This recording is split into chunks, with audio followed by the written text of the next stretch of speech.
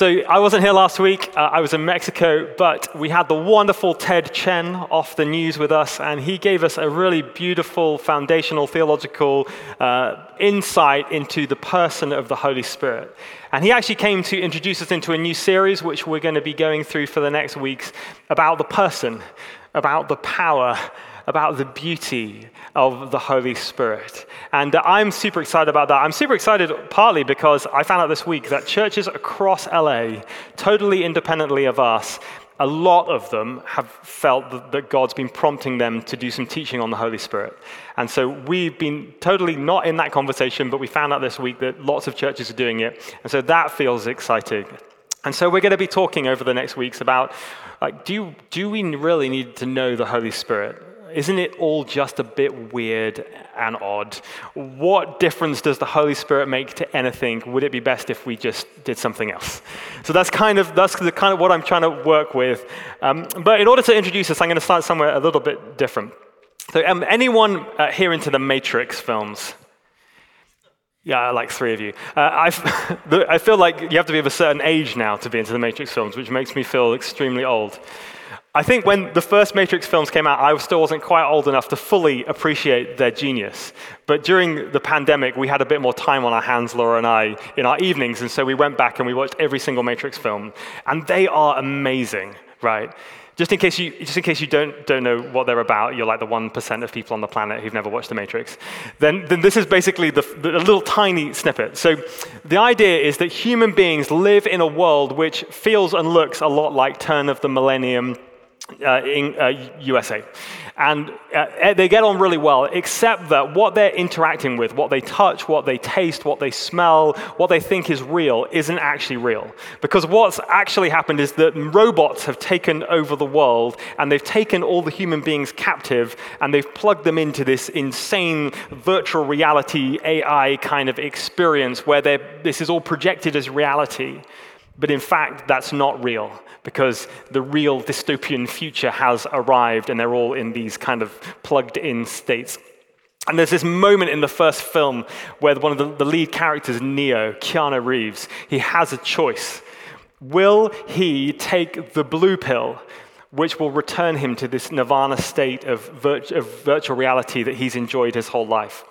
Or will he take the red pill? And if he takes the red pill, basically he's going to wake up into this whole other reality that is going on behind the one that he thought was the truth. And it says, do you want to go down the rabbit hole? And the films are just genius, and I love them. But one of the reasons I think that they caught hold so well is that they play to an idea which instinctively I think we as human beings know is actually true. Not that there's a dystopian future and robots have taken over the world and those things, but actually the idea that there is something more. There's something more that exists out there. There's something more than the physics and the chemistry and the biology, the things even as you look around this morning, you're like, well, this is real because I have evidence that I can touch it and taste it and feel it. This is real. But we know, and human beings have always known, that there is something a little bit beyond this. And Christians have always held this as their central truth, that there is something more. In 325 AD, when some of you were just adolescents, really, back then, the churches came together from all over the world, the leaders, to an ecumenical council. And they took the Bible in one hand and they said, how do we say what we believe to be true about God and the world? And this is the only statement, really, that's ever been written outside of the Bible, which is held by Protestants and Catholics, the Eastern Orthodox Church. Everybody holds this statement pretty much to be true. And it says this: I believe in one God, the Father Almighty, the maker of heaven and earth. That we believe as Christians that before this existed, this world, the one that we're touching today existed, there was God. God who was outside of our time and space, and who created this beautiful world, who created human beings in his likeness. It says, we believe in God who has spoken through the prophets. We believe that there's a God who has spoken, interacted with us as human beings from outside our time and space. through prophetic writings, through scripture, through miraculous ways. They said, we believe in one Lord Jesus Christ, the only begotten Son of God, for us men and for our salvation. He came down from heaven. The Christians have said, yeah, there is a God who's outside of time and space, and in order to rescue us, in order to save us, in order to love us, he sent Jesus, his Son, into our world in human form. It says, for our sake, he, Jesus, was crucified under Pontius Pilate. He suffered death, was buried, and he rose again on the third day in accordance with the scriptures. We believe that it was Jesus who came from heaven to earth. It was the very mechanism by which the world could be saved. And we believe that he will come again in glory to judge the living and the dead, and his kingdom will have no end. That one day when Jesus returns for a second time, or when you or I die and we get to meet him before that there will be something in the future that's different again. That there'll be a heavenly spiritual reality or a reconstructed earthly reality, if you think about it in that way, which is different. It's outside of our time and space, and it will have no end. That's what we believe. Around the world this morning, churches will say those exact words all over the world.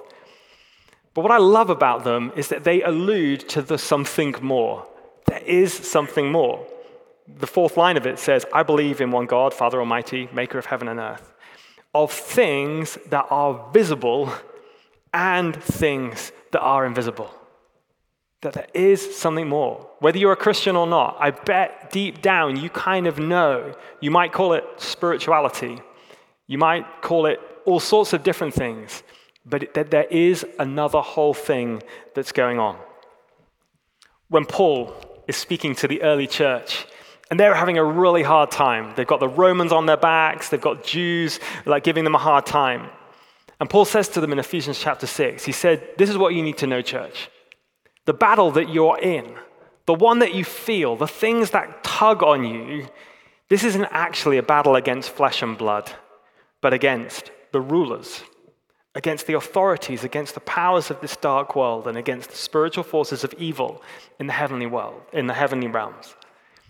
That there is something going on in the spiritual realms that is good of God and his angels. That there's something going on in the spiritual realm that is bad, the devil and his demonic forces. But those things that are behind the things we feel and we see, they're actually the real story.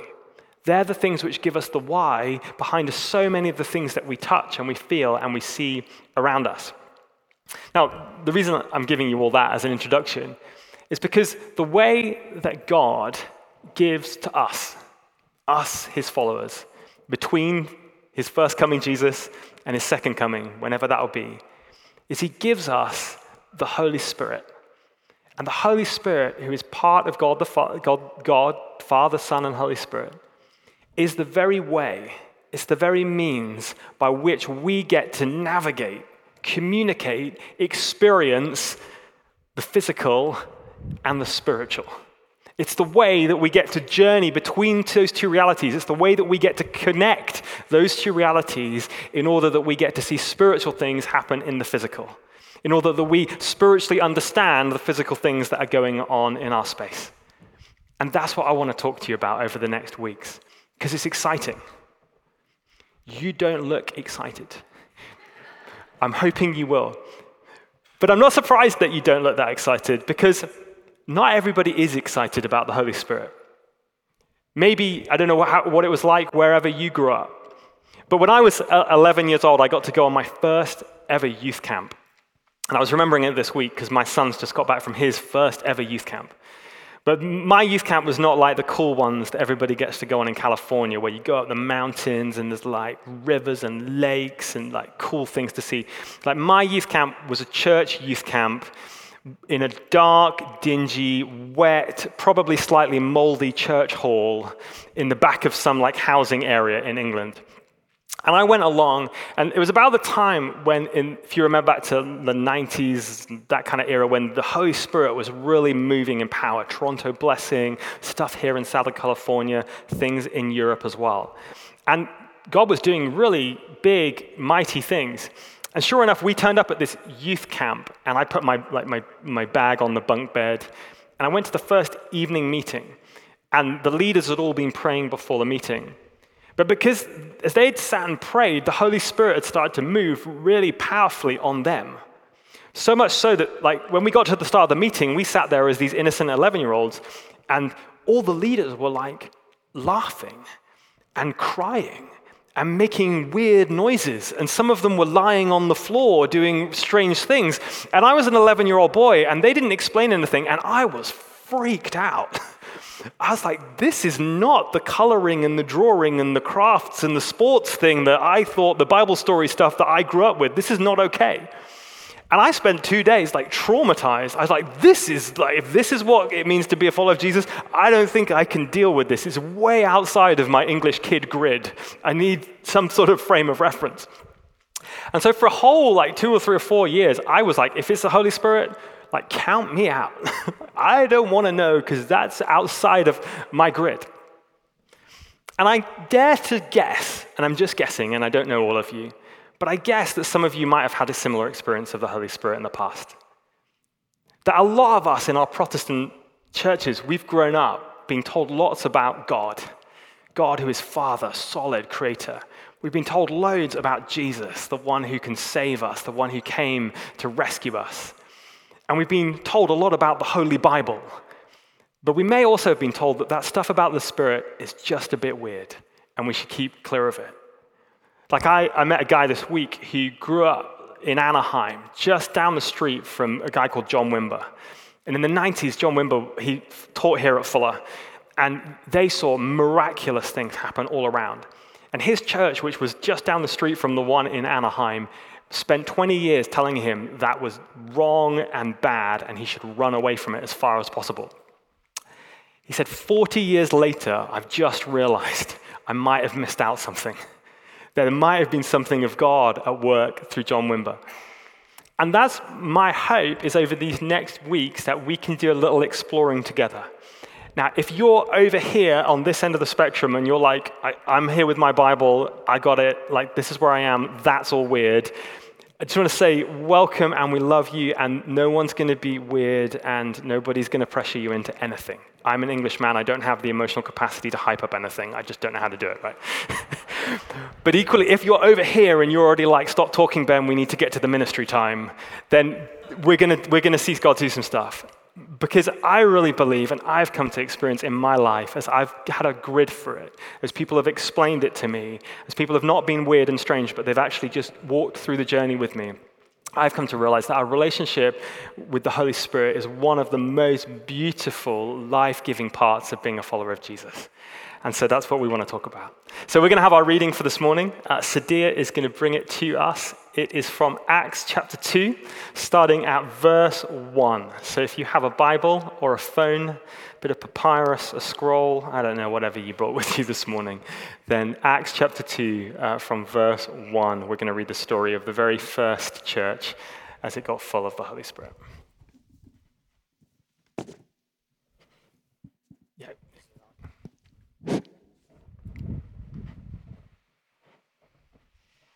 The reading is from Acts chapter 2, verses 1 through 22.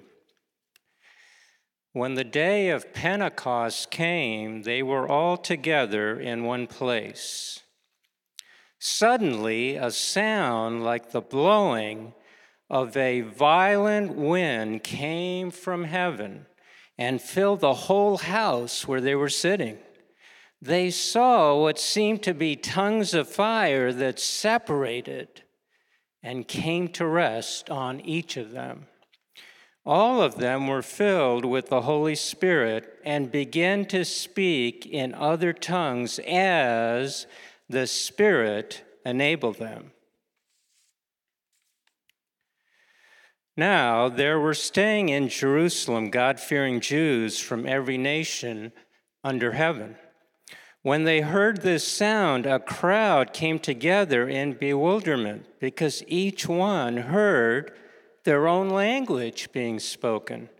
Utterly amazed, they asked, Aren't all these who are speaking Galileans? Then how is it that each of us hears them in our native language?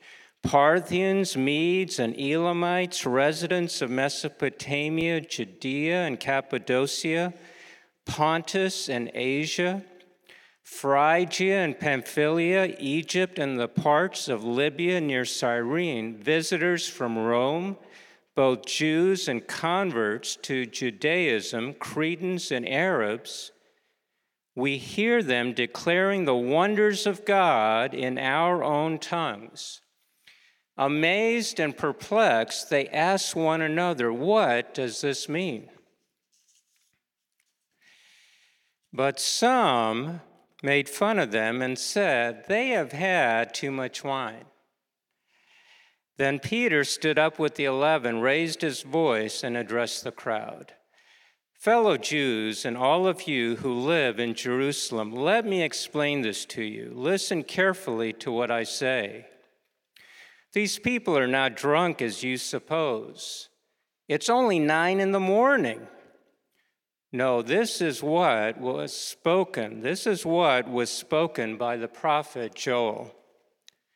In the last days, God says, I will pour out my spirit on all people. Your sons and daughters will prophesy. Your young men will see visions. Your old men will dream dreams.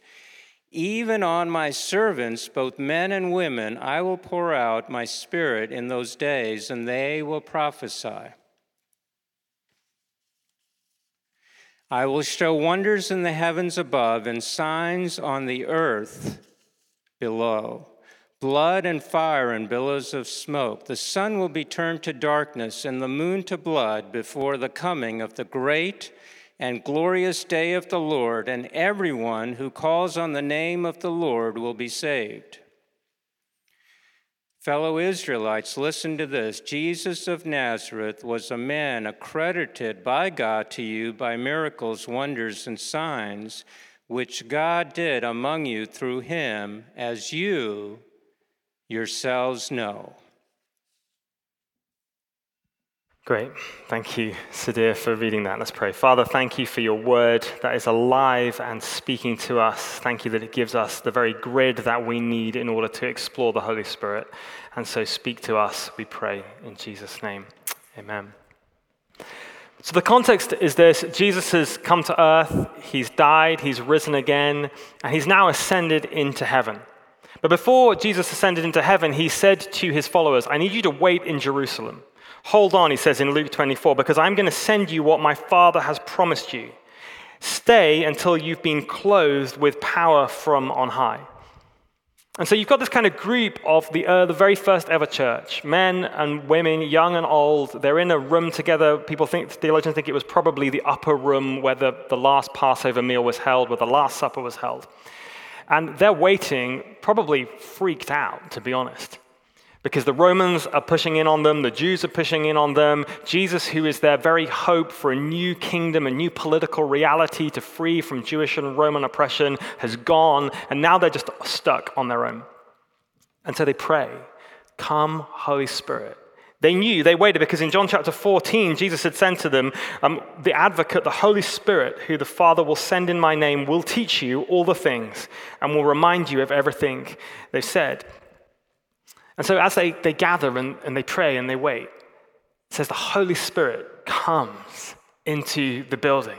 It's like a heavenly roaring wind suddenly starts to rattle like the doors and rattle the furniture, and they're in the middle of it, and this power starts to flow through the building. And it says that like tongues of fire start to rest on every different person as the Holy Spirit fills them. And miraculous things start to occur all around them. So what does it mean to be full of the Holy Spirit? Because this is a thing that Christians talk about a lot, and I think we always are very clear about it.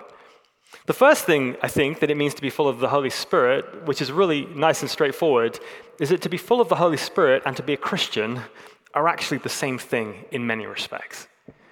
In 1 Corinthians 12, Paul actually says, nobody can say Jesus is Lord except by the Holy Spirit. When if you're a Christian today, if you gave your life to Jesus, if you did that, it wasn't because you just thought some clever thoughts and you put two and two together and you're like, this is my new spiritual philosophical reality. That's not what being a Christian was. You became a Christian when God opened your eyes by the Holy Spirit to his reality, to his truth, to his love for you. So the good news is that if you're here and you're a Christian, you will already have God's Spirit available to you. You already have God's Spirit living within you, right close next to you. But it seems there's more. Ephesians 5 says this to the church: go on being filled with the Holy Spirit. Elsewhere, Paul says like this: the Holy Spirit is given without limits. You can have more of a relationship. I've been married to my wife Laura for 15 years. And when I first knew her, we got married, we didn't know each other that well. But over the last 15 years, I have been trying, and sometimes failing, to get to know her better and know more what she likes, to hear her voice better, to try and appreciate the ways that she needs to love and the things that she wants to say to me. And it seems that the same is true for the Holy Spirit. If you're a Christian, you already have the Holy Spirit, but there is more. There's always more of God's love and his presence that's available. And it's the presence of the Holy Spirit that I want to speak to you about for a few minutes. Have you ever been in one of those moments where you felt God so very near to you? I remember being about 15 years old and first going into my first ever worship conference where people like Tom and Ben were leading, like thousands of other young people. And I remember somebody praying, come Holy Spirit.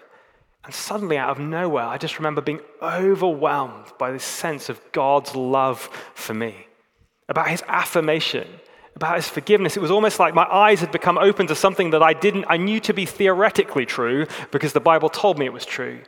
But suddenly it was actually true here in my heart, and I wept, and I wept. The presence of God is a beautiful thing. Sometimes, you might have felt it up on a mountaintop. I used to have this big hill outside of the university town where I went to as an undergrad. And from the top of it, you could see for like 20, 30 miles in every direction. And I'd go up late at night, and I would just praise, and I would pray. And so often I would sense like this God the Father, God the Son coming so near that I could almost touch and taste and feel it. Maybe you felt that in a time of worship or a time of prayer, a time of silence and solitude. The truth is, though, feeling the presence of God, knowing the presence of God, actually takes a bit of work.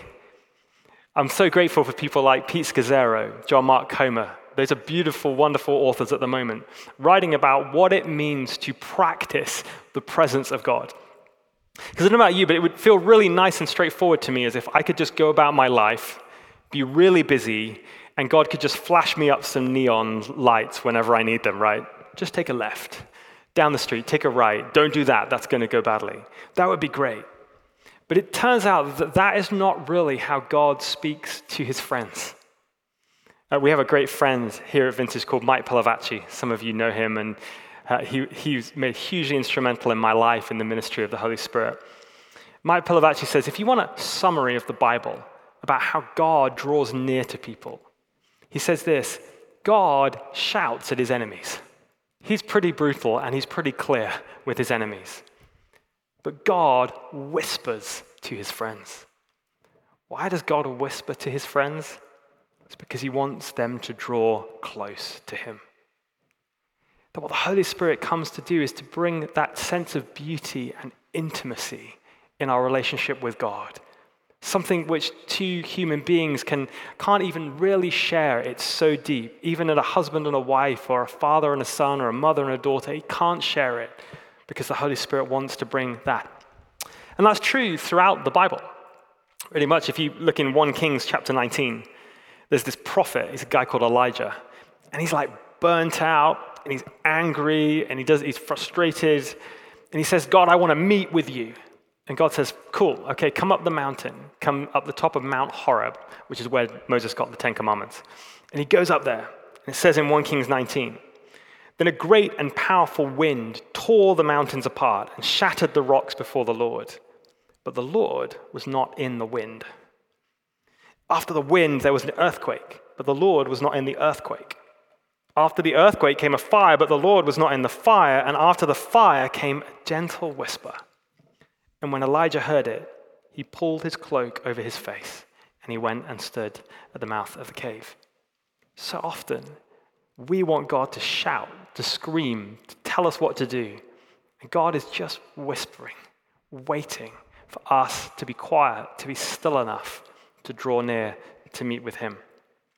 And when God does meet with us by his presence, it is such a beautiful, life-changing thing.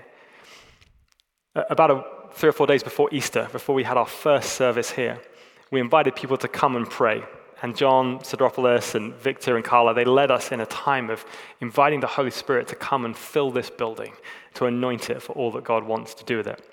And a bunch of us, we stood up on this stage. It had its carpet down for about 5 minutes, and it was really dirty. But we stood, and John invited us to proclaim over this building the things that we wanted to see God do over the years to come.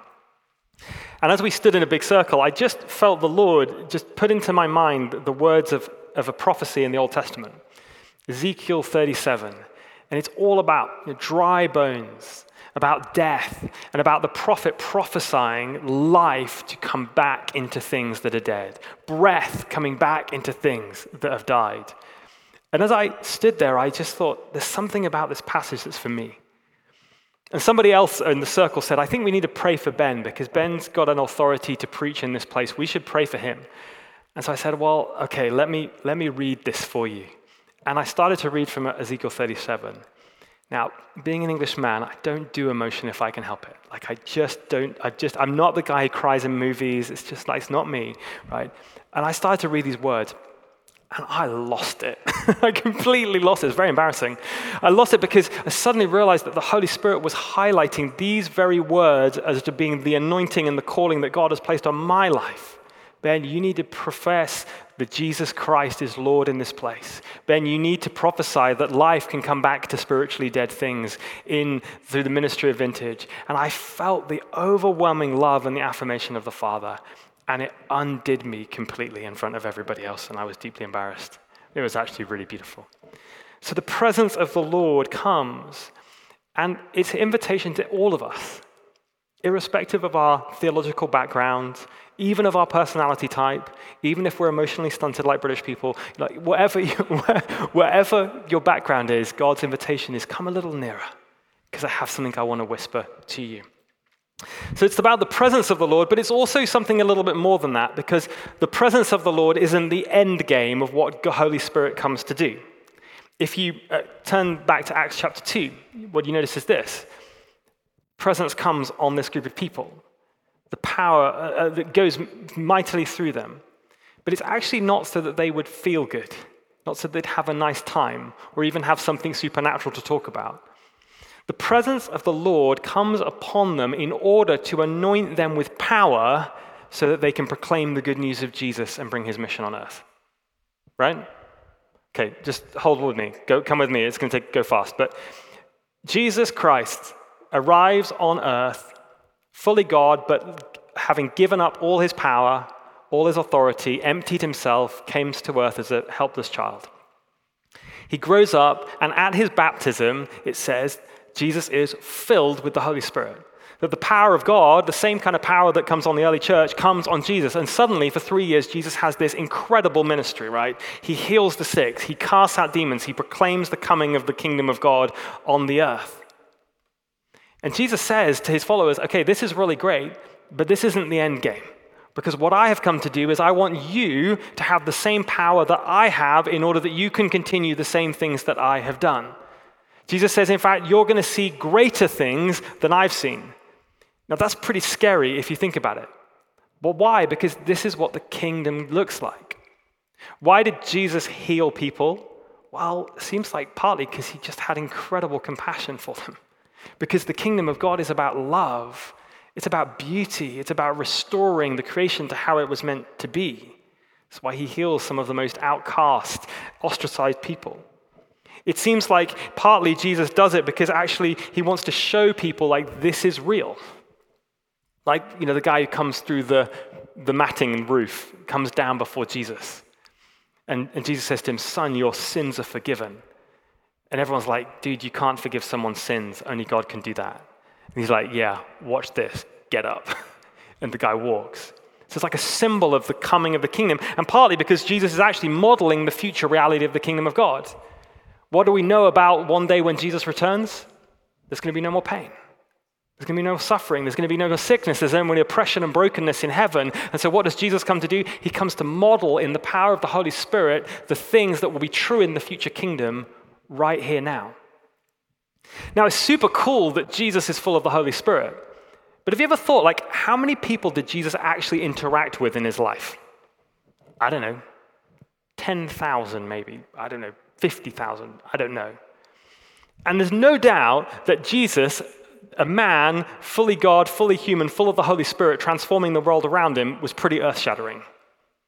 But it's absolutely amazing to think that that isn't the end of God's story, because what God actually said was, I want to fill my church with the same power that raised Jesus from the dead, and so that the whole world can see the good news of Jesus. One Savior of the world full of the Holy Spirit is pretty cool, but what about like 1 billion followers of Jesus full of the same power? It's a pretty exciting idea. And that's ultimately, I believe, what the Holy Spirit comes to do. Comes to anoint the church for the mission that it's called to do, which is to point people towards Jesus and towards the future kingdom that he comes. It's incredible. And sure enough, you see it in the early church. They're waiting around. They're scared. They're lost. They've got no idea. The Holy Spirit comes on them, and what does it say? It says suddenly they can speak in other languages. And it's not like, they can speak in French, they can speak in the gift of tongues. Like, they can literally speak other human languages, like French or Italian or Aramaic or American, which is like British but slightly different, or whatever. That's a joke. They can speak all. You didn't laugh. You're like, oh dear, out. Like, they can speak in other languages. Why? So that they can proclaim the kingdom of God. And so they go out on the streets of Jerusalem, and there are all these people gathered together from all over the Near East for this festival. And suddenly they can hear the good news of Jesus in their language. Peter, who is this guy who I love deeply because he always messes it up. Like, he messes everything up. Whenever Peter speaks in the New Testament, you should watch it because it's almost always funny, because he's almost always putting his foot in his mouth. So Peter always says the wrong thing. The Holy Spirit comes on Peter. Peter walks out the door, starts preaching the good news of Jesus. What happens? It says, thousands of people give their life to Jesus. Now, I don't think it was that Peter got a message from God. Okay, here's your script, Peter. Go stand in the middle, read the script. It's going to be great. Watch this. That's not what happened.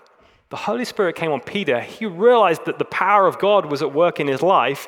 He steps out in the middle of the marketplace. He opens his mouth, which was naturally been a disaster, and supernaturally, the whole world is transformed around him.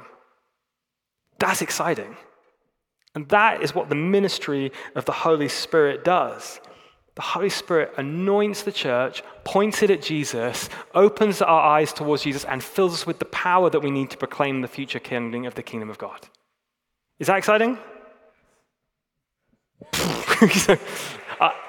I'm excited by that. Because I don't think that I have any ability to change someone's life. I don't think I have enough power or authority to change the world around me. I've got nothing that can do it except I have the Holy Spirit. I have the power of the Holy Spirit. I have the gifts of the Holy Spirit. And I know that there's much, much, much more of the Holy Spirit that I have never seen yet, that I haven't even dared to explore because I've been scared and I've been worried and I've been freaked out by weird people. And so I've stood to the side and just dipped my toe in the water. But I have this dream that we could be a people who are so full of the Holy Spirit that this city could be transformed. I have a dream that the churches in Pasadena could be so overwhelmed with the power of presence of God that people around LA would just be like, well, we don't even know what to believe, but that has to be the truth that we've been looking for our whole lives. And so just so you know how this works a little bit practically, I want to show you a video in a moment. Last week, Daniel and myself and Lynn and Mauricio, we went down to Mexico. And we did it because we've been dreaming for a long time about having a partnership where we could go and serve, where we could bring the good news of Jesus to people who don't know the good news of Jesus, and we could find places to build partnership and also grow a bit in our own discipleship. And so we went down, and for 2 days we did optical clinics, and we did medical clinics. And I was there with no medical training whatsoever, with no ability to do any optical training, but we just serve and to bless and to try and be helpful. And so Daniel and I, we got to minister to a lot of people over 2 days. Every single person, basically, who came to the clinic, whether they liked it or not, got prayed for by us. We didn't have any Spanish, we had translators, and we just prayed, and we prayed. And it was cool. For a day and a half, we prayed for a lot of people, we gave some prophetic words. Nothing super astonishing things happened, but it just felt good. It was amazing to be able to bless some people who had literally nothing. But on the second day, about the lunchtime on the second day, a woman was there in the medical clinic, in this really broken down old church which had no water, no electricity, nothing. It was just right out in the edge of this community, right out in the desert, basically. And this woman came, and she went to see the doctor and the nurse, and she said, look, I've seen 4 doctors, and I've been trying to get pregnant with my husband for 10 years, and I've been told it's probably never going to happen for me. I'm just desperate. Can you do anything? And so the doctor and the nurse, they started praying for her, and they invited the Holy Spirit to come. They had the gift of tongues, so they started just praying over this woman. And then after a few minutes, they'd already done blood tests and urine tests. They were like, well, we don't. There's nothing else we can do. We just have to pray for a miracle. So then they passed her through to Daniel and myself and a couple of the local team. And we did the same. We were like, okay, Holy Spirit, just come, do something. We need a miracle in this place. And I didn't know what was going to happen, but I could sense that something was happening. You could see in the woman, something was going on. And out of the corner of my eye, the doctor started running across the church. And I was like, this is really weird, what's going on? And so she ran up to us, and right as we were in the middle of praying, and she just went, she's pregnant! I was like, no, hold on a minute, we haven't finished praying yet, how do you know that? That's just a prophetic word. And she literally held up the pregnancy test in her hand and went, we just took this, she's pregnant. We just took this is, just in case you think I'm making it up, this is the interview that we filmed 1 minute later after we'd stopped crying and running around the room. Why did you come to the clinic today? ¿Por qué viniste ahora a la clínica? Porque yo vine a sacarme un estudio si es que sacaban del quiste que el doctor me dijo antes que yo tenía eso. She came because she was seeking for a study because they told her she had cyst. Yeah. And you've been trying to have a baby for some time? ¿Has estado tratando de conceder un bebé por mucho tiempo? Sí, ¿Por cuánto tiempo? Por 10 años que yo soy casada. She has tried for 10 years. She's been married and she's been trying for 10 years. Yeah. And today we were able to pray with you. And what happened today? Ahora pudimos orar por ti. ¿Qué pasó hoy?